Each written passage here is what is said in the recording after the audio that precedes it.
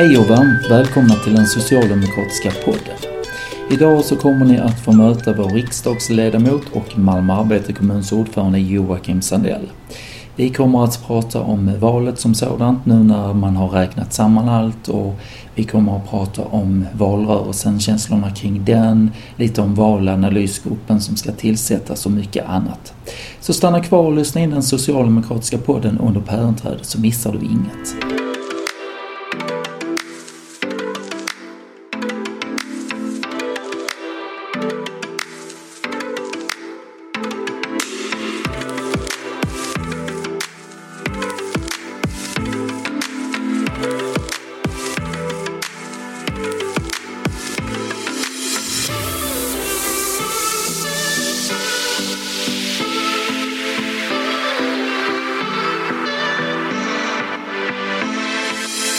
Då hälsar jag Joakim Sandell varmt välkommen till vår podd under pärenträdet.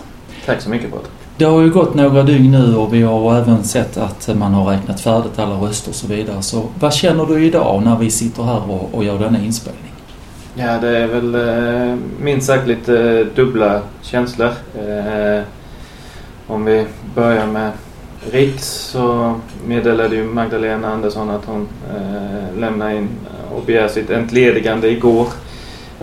Och jag skulle ju ljuga om jag sa att jag tycker det är väldigt bittert att vi nu går mot mörkare tider, både alltså i och med att vi går mot en höst, men jag upplever också att vi går mot mörkare tider rent politiskt när vi får en moderat, kristdemokrat regering, verkar det ju som, men där Jimmy Åkesson kommer att fungera som någon form av puppet master. Det känns väldigt, väldigt tungt. Mm. Men om vi delar upp det i 3 delar. Vi börjar här i Malmö. Här har vi ju ändå gått fram. I Malmö gick vi ju fram i riksdagsvalet. Jag tycker rent generellt att vi har gjort en väldigt bra valrörelse här i Malmö. Alltså våra valarbetare, våra föreningar, våra SV-klubbar, vårt ungdomsförbund och den gemene valarbetaren har verkligen gjort ett kanonarbete i Malmö. Sen flyttar vi upp till nästa nivå som är Region Skåne. Mm. Och där är det ju lite mer osäkert. Där pågår ju sonderingar både från vår sida, men Carl-Johan Sonesson och Moderaterna försöker ju också formera ett styre. Väldigt glada över att vi gick fram i regionvalet och har ju, som det ser ut nu, möjligheter att vi kan få ett socialdemokratiskt lett Region Skåne. Men det är ju som sagt tidigt efter valresultatet detta, så att där är det väl mest osäkert, så att säga, skulle jag säga. Och sedan nationellt är den 3:e nivån, och där har vårt parti också gjort framsteg. Ja, vi gick ju fram med 2 procentenheter i valet. Och det är ju såklart positivt, men när det är 2 tydliga block som det ändå var i denna valrörelsen mot varandra, så räcker det inte med att ett parti i det blocket går framåt.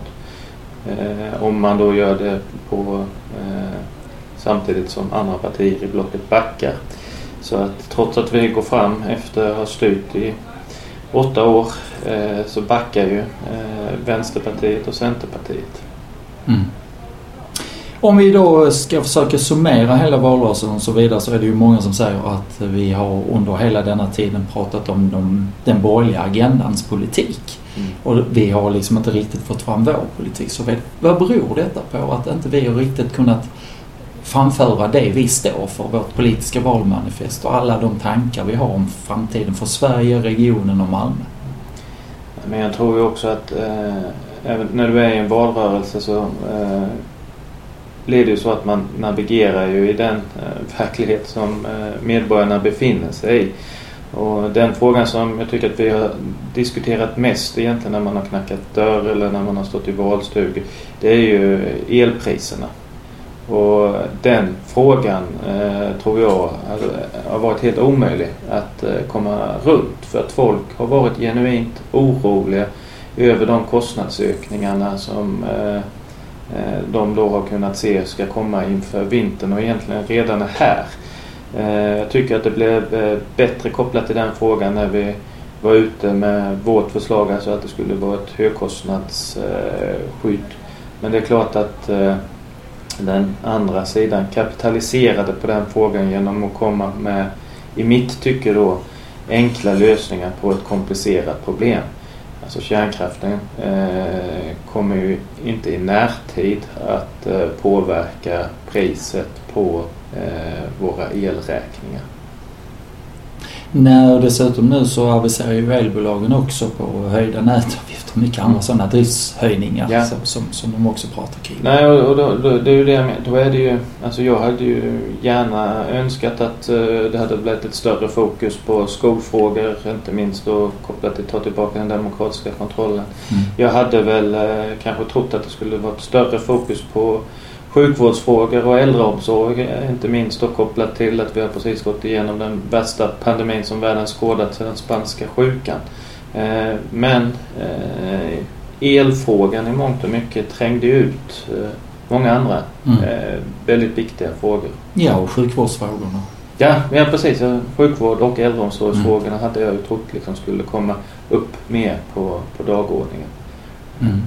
I måndags på representantskapsmötet så tackade ju alla som har varit engagerade, och det har varit stora insatser som vi har gjort, och det har varit liksom ett mangrant jobb som vi har genomfört under ganska lång tid och så vidare. Nu så ska man ju tillsätta en valanalysgrupp och så vidare. Den ska tillsättas så småningom och så. Vad förväntar du dig av den? Vad kan man redan nu dra för slutsatser, och vilka slutsatser kommer de i den gruppen att ta? Nej, men jag tror ju att vi får... Det är väl två bitar egentligen som just kopplat till Malmö. Vi ökar rejält i distrikt där vi tidigare inte har varit så starka i. Samtidigt så ser vi en minskning i distrikt där vi tidigare har varit väldigt starka. Vi ser fram emot en analys som grottar ner sig vad det beror på. För att det är ju viktigt för oss inför nästa val att vi behåller de vinster som vi har gjort, men återtar de förlusterna som vi också har gjort. Så det får inte bli ett ensidigt fokus på bara där vi har tappat, och det får inte bli ett ensidigt fokus på där vi har vunnit. Sen så tycker jag också vad som ska bli intressant att följa arbetet och titta på att Malmö är ju den enda riksdagsvalkretsen där Sverigedemokraterna faktiskt minskar. Och det är också någonting som vi har distrikt där de har varit väldigt starka i Malmö, som till exempel ute i Oxie, där de tappar rejält faktiskt ett antal av valdistrikten. Och det är också värt att titta på. Sen tycker jag också att vad man kanske glömmer, efter ett 28 år oavbrutet socialdemokratiskt styre i Malmö så klarar vi hem ytterligare en mandatperiod, och vi tappar inte mandat. Det skulle också vara intressant att titta på att högerpartierna tappar ju, eller högeroppositionen tappar ju mer än 4 procentenheter i Malmö. Det finns en annan utveckling också som är ganska kuslig. Vi kan väl ta någon minut till det också nu när vi sitter och samtalar. Det är ju faktiskt att nu kan man säga att alla de här högerpopulistiska extrema partierna i Europa, de har gått tillbaka rejält. Men Sverige utmärker sig i detta val nu som är genomfört, att SD, Sverigedemokraterna, går fram. Vad tror du det beror på? Ja, jag tror lite, vi har varit inne lite på det, att mycket av valet kommer att handla om frågor där Sverigedemokraterna har ett stort förtroende bland väljarna. En av dem är ju brott och straff. Men igen, det är ju i mitt tycke enkla lösningar som presenteras på svåra problem som man måste ta tag i. Sen är det som sagt ur ett Malmöperspektiv intressant att titta på att alltså att de de facto faktiskt minskar i Malmö. Jag tycker det är lite tidigt att analysera exakt varför partiet X går upp och partiet Y går ner, men det är något man får titta närmare på i en valanalys. Men det är lite märkligt att ändå i resten av Europa backar de rejält och så i Sverige går de fram. Det är rätt sjukt. Ja, jag tänker att här har ju också, om vi kopplar energi kopplat till klimat, så har ju man lyckats sälja in att kraft är en lösning också på klimatutmaningarna. I många andra länder runt om i Europa så har ju klimatfrågan också fått ett större genomslag i valrörelserna. Vi har Tyskland, men vi har också Danmark som exempel på där klimatet var mycket mer debatterat under en valrörelse. Och det är ju en fråga där många av de här högerpopulistiska partierna och även Sverigedemokraterna inte alltid erkänner att det är mänsklig påverkan på klimatet.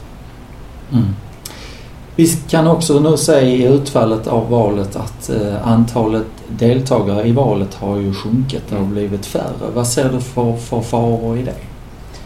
Nej, men i mitt tycke så är ju det finns ju ett egenintresse i att sträva efter ett högt valdeltagande, för att då är det ju det är fler som deltar i de allmänna valen. Och jag tror att det kan finnas lite olika förklaringar till det som man behöver gräva djupare i. En av dem är ju att vi både under förtidsröstningen men även under valdagen på en hel del ställen så väldigt långa köer som är kopplat till det nya systemet som användes vid vallokalerna. Att man först går till ett bås och hämtar valsedlar själv och sen så går man in i båset själv och tittar, alltså är det folk som har vänt för att man inte pallar helt enkelt stå i kö 45 minuter upp till en timme. Sen så tror jag ju också att med den politiska diskussion som har varit i valrörelsen, alltså att jag tror att en hel del människor upplever att man har pratat om dem snarare än till dem. Att det har tryckt folk till soffan. Det har också varit en annan fråga som har diskuterats lite fram och tillbaka, så det är tonläget i denna valrörelsen. Och du har ju varit med en del valrörelser och så vidare. Har du märkt förändringar på tonläget och hur vi agerar mot varandra i de olika partierna? Jag skulle ju säga att jag tycker det har varit ett högre tonläge i de politiska debatterna. Vi har ju haft partiledare som mer eller mindre har stått i debatter och skrikit. Men jag måste ju säga att stämningen mellan de olika partiernas valarbetare, bland i alla fall de etablerade partierna, upplever jag som har varit väldigt god i år. Jag pratade med bland annat, stötte på Moderaternas ordförande här och han hade också samma intryck att det har varit en valrörelse med väldigt få, i princip inga incidenter. Så att det tycker jag är en styrka. Sen så har ju vi haft ett nytt parti i Malmö som ställer upp för första gången. Och därför så etablerade partier som vars beteende jag tycker lämnar väldigt mycket i övrigt att önska. Hur ser veckorna ut nu framöver för dig, både då dels som Malmö Arbetarkommuns ordförande men också som riksdagsledamot? Då är det ju så här att som riksdagsledamot, faktum är att det kvarstår en votering för den gamla riksdagen. Den sker nästa vecka, den 21. I samband med det så träffas också den nya socialdemokratiska riksdagsgruppen och påbörjar arbetet med att ta fram talmanskandidater, gruppledarkandidater inför riksdagsarbetet. Och sen så öppnar riksdagen då den 26 september. Sen i Malmö så med tanke på det valresultatet vi fick så ska vi påbörja samtal med andra partier för att formera ett socialdemokratiskt lätt styre. Ett spännande arbete. Ja, det är spännande. Framförallt så är det ju kul att få mera styren. Definitivt, det är ju det man går till val på. Vi gick till val på att få en socialdemokratiskt ledd kommun här i stan. Och det lyckades vi de facto med. Absolut, och tappade inga mandat. Och tryckte tillbaka alliansen plus SD. Alla tidigare allianspartier plus SD backar i kommunvalet. Skön känsla. Det kan jag inte förneka. Nej. Vilka är det som nu kommer in i riksdagen från Malmö? För tillfället så pågår ju den slutgiltiga rösträkningen, och det är också där man räknar personkryssen. Men om inget oväntat händer så blir det de 3 som står överst på listan, och då är det undertecknad Rose-Marie Karlsson och Jamal El-Haj som ska representera Malmö för Socialdemokraterna. Ett bra team. Ja, det tycker jag. Men bra bredd, det är så jag tänker. Det är en bra bredd, din erfarenhet, Rose-Maries erfarenhet och Jamals erfarenhet. Ja, tanken är väl liksom när man sätter ihop listor att man försöker komplettera alltså personernas erfarenheter och bakgrund och så att det blir nog bra. Du har ju suttit nu under denna mandatperioden i 2 olika utskott. Vad hoppas du nu på för utskott som du ska hamna i? Ja, om man får önsketänka. Ja, om man får önsketänka. Ja, alltså, finansutskottet är väl sådär. Nej, men finansutskottet är ju den ekonomiska politiken, och det vet vi som socialdemokrater. Ja. Den ekonomiska politiken är ju grunden egentligen för all annan politik. Ja. Men nej, jag har inga faktiskt speciella önskemål för egen del. Jag tycker att det är viktigt att man kanske, alltså för egen del och för våra andra 2 från Malmö, att vi får utskott där man behandlar frågor som är väldigt aktuella i valkretsen, alltså vad som är aktuellt i Malmö. Så att jag kan väl säga att jag hoppas inte bli ansvarig för varje fråga bland Socialdemokraterna i riksdagen, för den är inte så stor här.